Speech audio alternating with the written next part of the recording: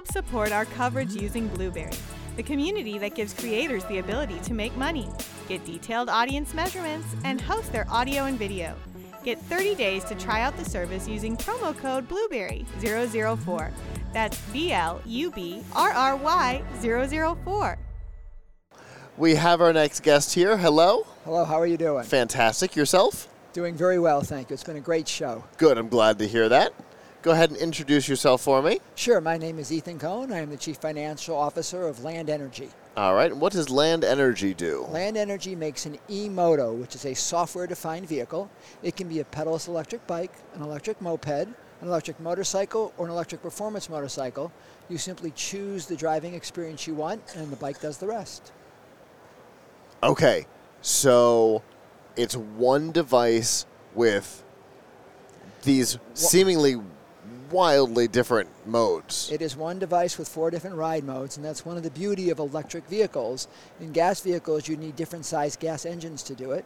In the electric world, you simply need to use the software to define the riding experience, and that dictates how quickly the bike will accelerate and the maximum speed that the bike can achieve. Okay. And what does this device look like? Does it look more like a bike? Does it look more like a motor? It looks a lot like a motorcycle, okay, although a relatively light motorcycle. The bike only weighs about 230 pounds in its heaviest configuration, which means it's very easy to ride. Basically, if you can ride a bicycle, you can step on it, you can put it in bike road, you turn the throttle, and it goes, and it's very easy to ride. And then if you want to go faster, which everybody does once they get going on it, of course, they click the button, and next thing you know, you're in a moped. You can go about 37 miles an hour. Okay. And then as long as you have a motorcycle license, you can click another button, and before you know it, you're on a bike, motorcycle, and you can go 70 miles an hour. And it's a ton of fun. Okay. And, one other thing is, since it's electric, you get the torque that you get with an electric vehicle that you don't get with a gas vehicle. So it actually accelerates incredibly quickly, which makes for an awesome experience. Fantastic. Now, it being an electric vehicle, obviously we've got batteries involved. Yep. So what kind of a battery life can we expect in the different modes? It has a very dense battery capacity to it. Okay. The battery lasts thousands of cycles, but I don't quite know the exact number. And here's some other magical things about the battery. The battery is swappable. So if battery technology evolves and someday you want to put in the next generation of battery, you don't have to replace the bike. You can simply pull out the battery, pop in a new one, and it's like upgrading your engine without having to buy a whole new car.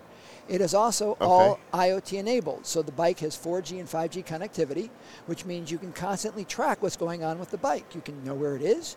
If you're a fleet manager, you can manage its performance. If you're a parent, you can lock the bike down so your kids can't ride it at high speeds, but you can. So it all these capabilities you get with an electric vehicle that just aren't possible with a gas one. Wow. Okay. So, and that explains why it's got the cellular connectivity is so that you can check on and change settings remotely. That's correct. Okay. We can also use it for security. We can geofence the bike. So if it gets moved, you get warned about it. We can even shut the bike down if it moves into a location where you don't want it to reside. Okay. Obviously, immediately comes to mind hitting an invisible wall and whoop.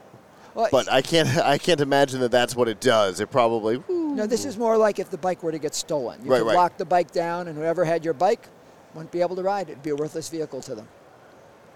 Fascinating. And you would know where it was, so you could call the police, and they could track the bike down for you. Okay. So where did this idea come from?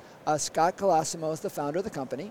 He actually had a gas motorcycle company for many years, and then we were looking at the electric vehicle market, and we decided he sold off the gas company and decided to double down and focus on electric vehicles because they were just so incredible in terms of what you could do with them versus the gas vehicles. Sure. Yeah, it makes sense because none of this is possible.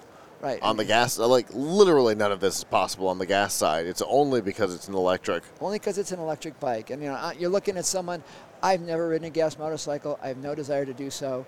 And I got on this thing and just absolutely loved it. I just got on it, turned the handle. It was quiet. It was easy to ride. It was smooth. And I could adjust its performance to levels I was comfortable with, which made a great experience. Yeah. So I'm with you on the whole. I'm not particularly interested in a motorcycle. For lots of reasons, not the least of which is roads are unsafe with them, but you don't have, I imagine you don't have all of the noise that comes with a gas It is bike, which has so much of the danger because you can't hear what's going on around you. Yes, it is a very quiet vehicle. In fact, we actually added a little noise to it just so the rider can sense when they're going fast. To add some safety to the vehicle. Okay, that makes sense. I think Tesla and Toyota both had to do the same. They had to add sound for safety reasons as well. That is correct. So it makes sense. Yes. Because they're so almost comically quiet, yes. as if it's a prank. Yeah, that is absolutely correct. In fact, one thing I forgot to mention, and since you mentioned Tesla, like Tesla, we can do software upgrades over the wire. So as we come out with new capabilities, we just download them onto the bike and re-upgrade it, and you're all set. Okay. So being able to do it over wireless, right? Means, and being able to make changes and all of that thing, is there a subscription in that's required, or how does that work? There is currently no subscription, although down the road we'll probably charge for certain upgrades. But at the moment, we just put everything on the bike since it's such a new release. And so, like the cellular connectivity? That is all included for at least the first year, and it may be the first couple of years. I've forgotten what the exact number is. Okay. Well, that's fantastic. What kind of price point are we looking at on this guy? $8,000 to $12,000 is the price range on this. Actually, $7,800 to $12,000, depending on the configuration. Okay. And is it available now? Is it coming soon? What are we looking at? It is available at landmoto.io. You can order it online. I will tell you there's a several-month backlog right now. Our greatest challenge is we just can't produce enough of the bikes right now. We're trying to raise more money so we can produce the bikes more quickly. Sure, and I would imagine, production in general, especially with vehicles, has been a pain anyway over the last year or two. It has been a pain with COVID. I will say our supply chain has been getting much better. Yeah. Our main challenge really is capital more than the supply chain right now. Okay. Well, that's a good problem. Yeah, for sure. So what has been the goal for the company here at the show? A goal of the company's show is just to let people know about the bike. I mean, hardest thing is, there's a lot of noise out there. We want people to experience it. The best thing about it is when people get on the bike and ride it. They just absolutely love it. But at least they've been able to see it at the show, and a few of them have kind of gotten on it and experienced it a little bit. Okay.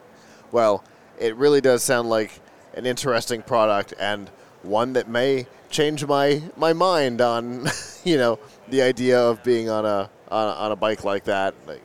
I hope it does, and it's certainly worth giving it a try. Yeah, for sure. Well, I really do appreciate you coming and talking about it. I would love to put my hands on one at some point. Where are you at the show? We're downstairs at the show. We're in booth 60901 and 61701. Okay. So either of those two booths, and we have 3 bikes down there, and you can sit on it and play with it a bit, and it's worth the visit. Very cool. Well, I definitely appreciate you coming and talking to me today.